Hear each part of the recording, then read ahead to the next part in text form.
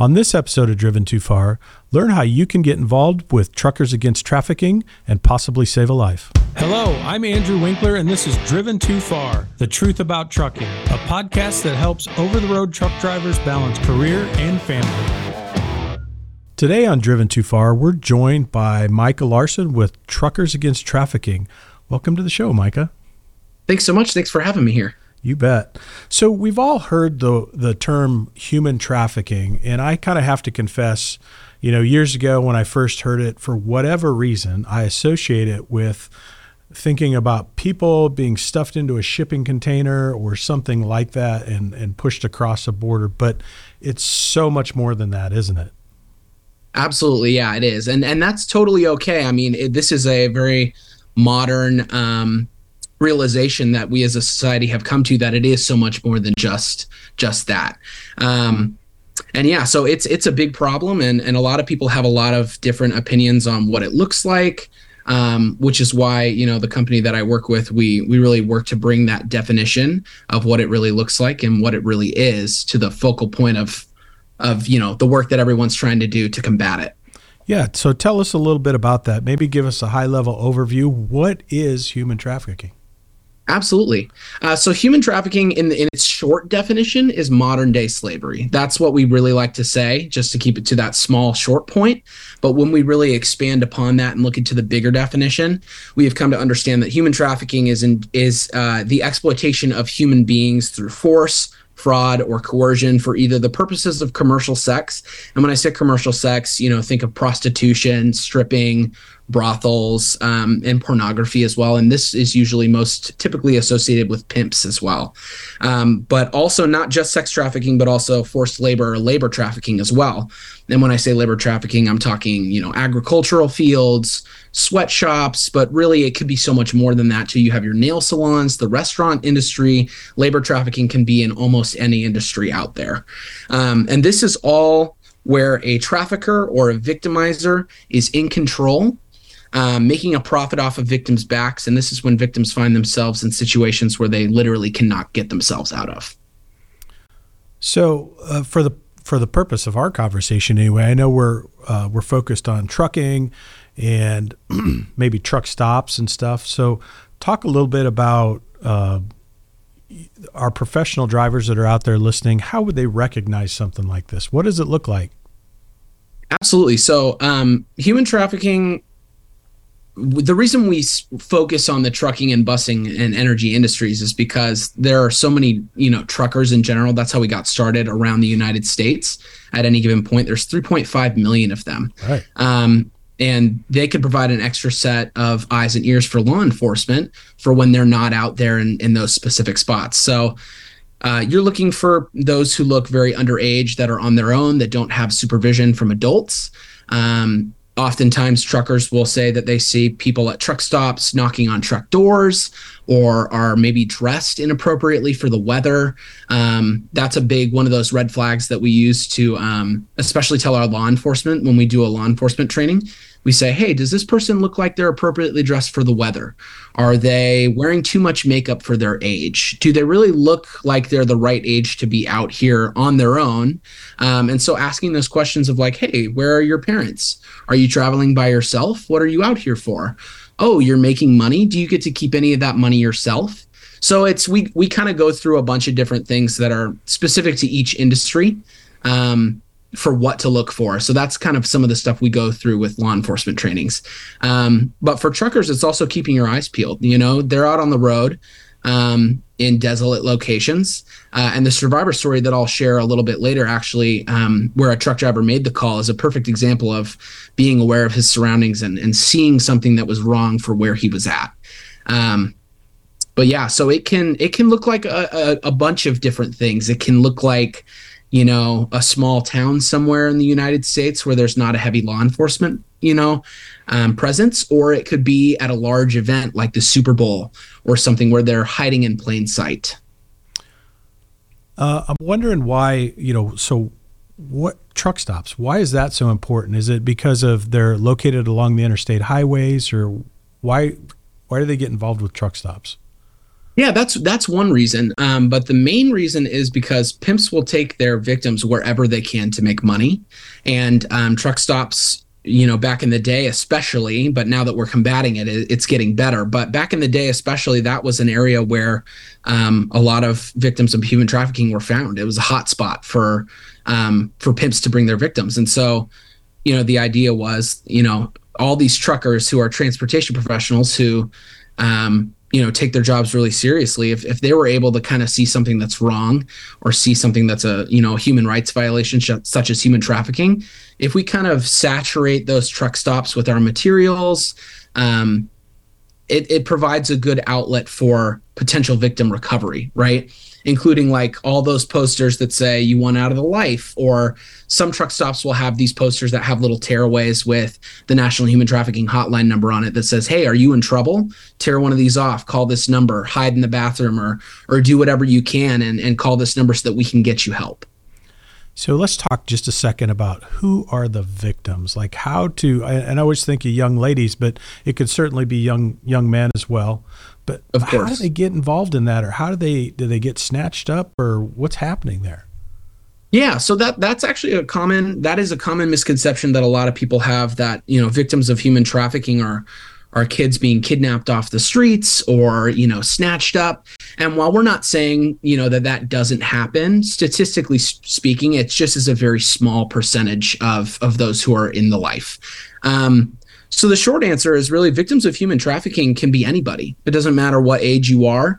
You could be an infant, a child, or you could be an adult. There are several cases of underage, victims, and several cases of those who are in their late 20s, late 60s. So really it doesn't matter.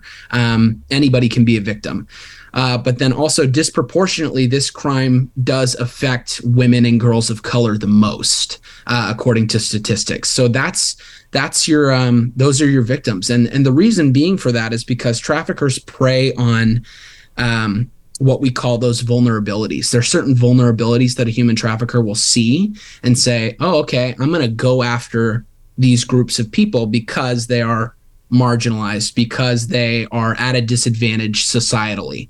So your LGBTQ, your youth, your homeless, your people of color.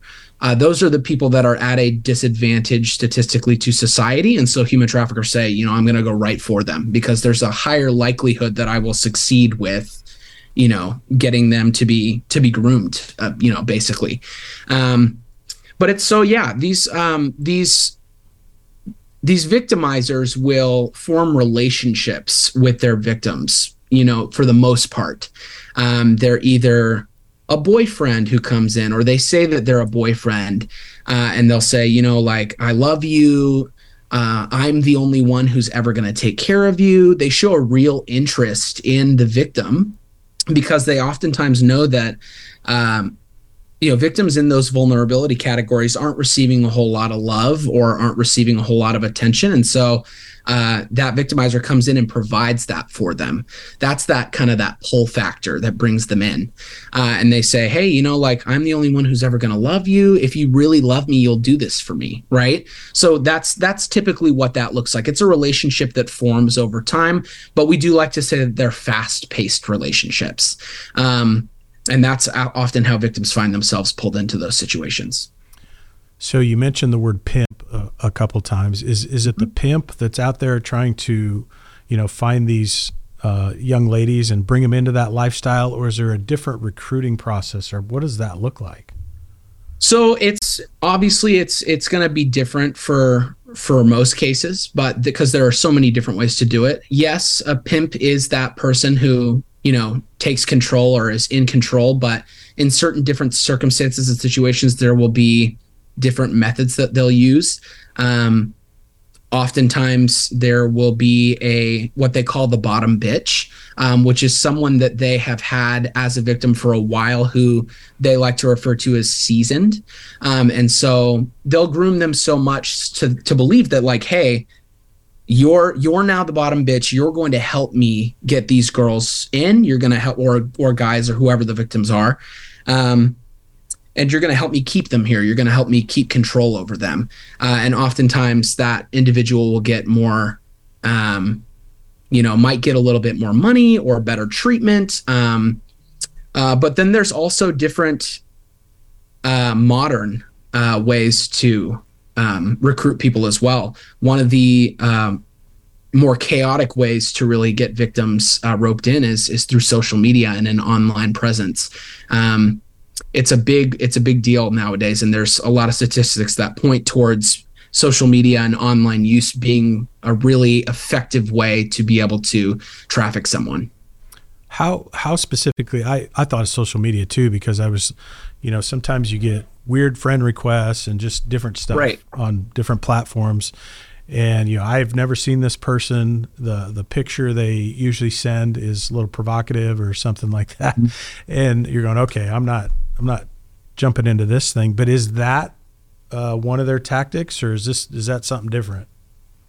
No, absolutely. It can be. And not every case is, but the danger is there for sure, which is why we really like to tell, parents and community members, like, take an active interest in what your child is doing online. Monitor what they're doing on their social media apps, that boyfriend that they have, that caring boyfriend. Take an interest, know where they're going, what they're doing, monitor them a little more, because if you don't, the risks of them likely having something happening to them involving human trafficking go way up. We just recently created parenting resources on how to talk to your kids about human trafficking, why should we talk about porn, and how to just engage with your community in human trafficking as well, that have been really a rousing success. I work with a trailer at the company. I'm the FDP specialist, and FDP stands for Freedom Drivers Project, which is a mobile walkthrough exhibit on human trafficking that's got artifacts on the walls from real survivors. And so at every event, we now hand those resources out to parents, and it has just been a real success seeing interest in those worksheets and stuff like that. Well, let's talk about Truckers Against Trafficking, and let's talk about your mission and your purpose out there. How can we help spread the word? Absolutely. So Truckers Against Trafficking, 501c3 nonprofit organization, and we exist to educate, equip, empower, and mobilize members of the trucking, bus, and energy industries to combat domestic sex trafficking as a part of their everyday jobs. So that was that original idea. Let's start with those truckers. There's 3.5 million of them. That would be a great extra set of eyes and ears. All of our resources are industry specific, training materials that we would love to pass out and give to people. And they can find, anybody can find those resources on our website, which is www.truckersagainsttrafficking.org. Whether you're a trucker or, a community member in your community who just wants to help out, you can find our training free on our website that you can take and become a certified trucker against trafficking. Or if you are a member of a transportation company, you can request some of our materials online and we'll send it to you free of charge.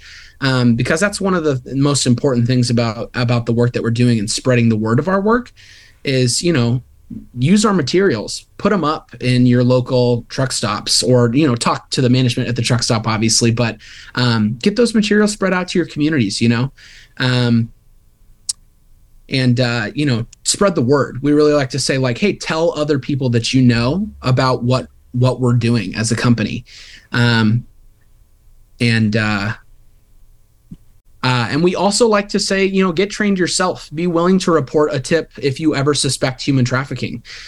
Support us in any way you can think of. And most importantly, I want you to take this message back home to your dinner tables. Talk to your families about this. The most important people to talk to are your kids. They need to hear about this kind of stuff in an age-appropriate way from adults that they know and trust.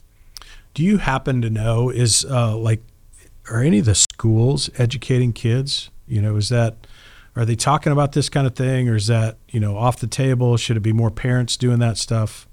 What do you know about that? Right. So we've kind of started to delve into that, and we really encourage community members to reach out to their school boards, say, hey, are you talking to kids about human trafficking? Are you educating them on this? Because it's an important thing to talk absolutely.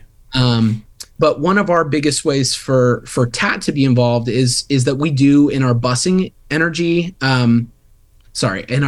one of the most important ways that TAT gets involved is in our busing program. We do have a local school bus driver training video that we will send out to different school bus companies so that they can use that to train their drivers. Well, and I know, like on your website, like you said, you can certainly go there by yourself as an individual, go through the training process, get certified. What should a company or what should carriers be doing? How could they help get involved in this if they're not already involved? Yeah, absolutely. Reach out to anybody at TAT. Ask for somebody on staff to talk to. We'd love to get involved with you.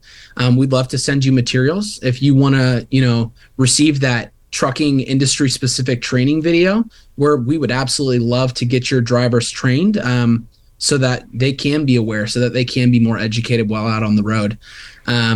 We have a large number of corporate sponsors, and a lot of them are in the transportation industry. And that's typically how it gets started, is they hear about it from another transportation company, or they've heard from a member at TAT and they say, you know what, I think we're going to take this a little more seriously and we're going to move on to that next step and get trained.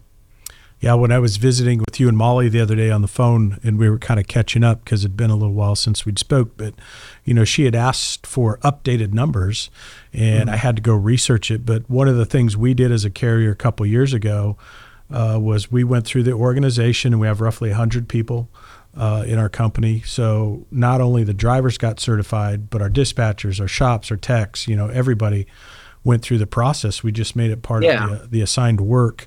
And then so we had updated her after we completed the initial training, and then we kind of went back and I said, okay, I know we've had drivers come and go, over the last couple of years. How many more? So right. I think we added another maybe 20 or 40 individuals that we've trained over the course of a couple of years.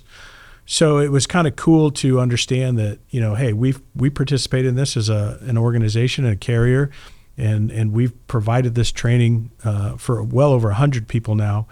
And we just made it part of our driver orientation. So as a driver, a new hire starts, they're getting this training, they're getting certified right away. Yeah, absolutely. And we love to hear that, whether it's a part of regular safety training, your new driver orientation, using our training in any way, we love to hear that. And then I know you guys also provided small, maybe like a 2-inch by 2-inch window decal. We put those on the trucks, on the driver's side, the passenger side. So hopefully if anybody were ever approach our trucks, they would see that decal and know. Yeah, we hear a lot of stories about that. Yeah, it could be help if someone needs help too. So, yeah. So do you have a story you can share with us about a survivor then? Absolutely.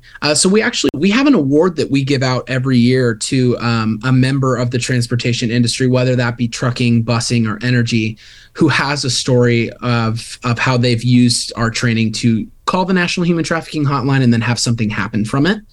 And in September of 2022, there was a professional truck driver by the name of Joe Aguayo, who was driving in a part of the country that was kind of known for its lack of cell phone service, but also for its hot springs as well. So he's way up in the mountains.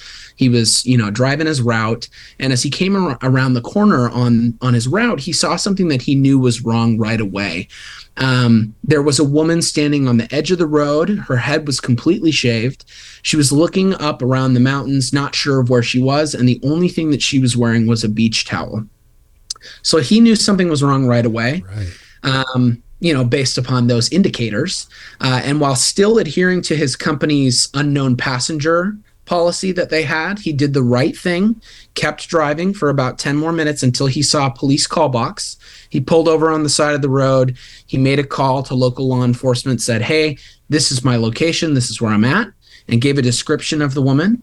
And thankfully, because he made that call, this 27-year-old victim of human trafficking was recovered. What Joe didn't know is that the area of the country that he was in was actually a popular dumping ground for human traffickers, and mostly for indigenous women, because they knew it was a remote location where most people just wouldn't stop to help or call in for help due to the lack of cell phone service. And the only reason he knew what to do was because his company had actually recently engaged with Tat's training and their free training materials. And so he likely saved her life that day. And so we were really proud to name Joe our 2023 Harriet Tubman Award winner this year for that. Gosh, that's a fantastic story. And like you said, he saved a life. One more time, can you tell us a little bit about where to find the resources? Where does somebody go if they want to get involved and learn more? Absolutely. Our website is absolutely fantastic. It's got so much information that's so valuable on there for anybody, not just any member of the trucking, bus, or energy industries, but just community members as well. And so I would really encourage, if you feel called to do something about this or get trained, or you want to see any of our free training materials that we have, go to our website at www.truckersagainsttrafficking.org. Thanks so much for joining us today. We really appreciate all the efforts you guys are doing. You bet. Take care. Thanks for joining us on this episode of Driven Too Far. Check out the show notes to learn more about human trafficking.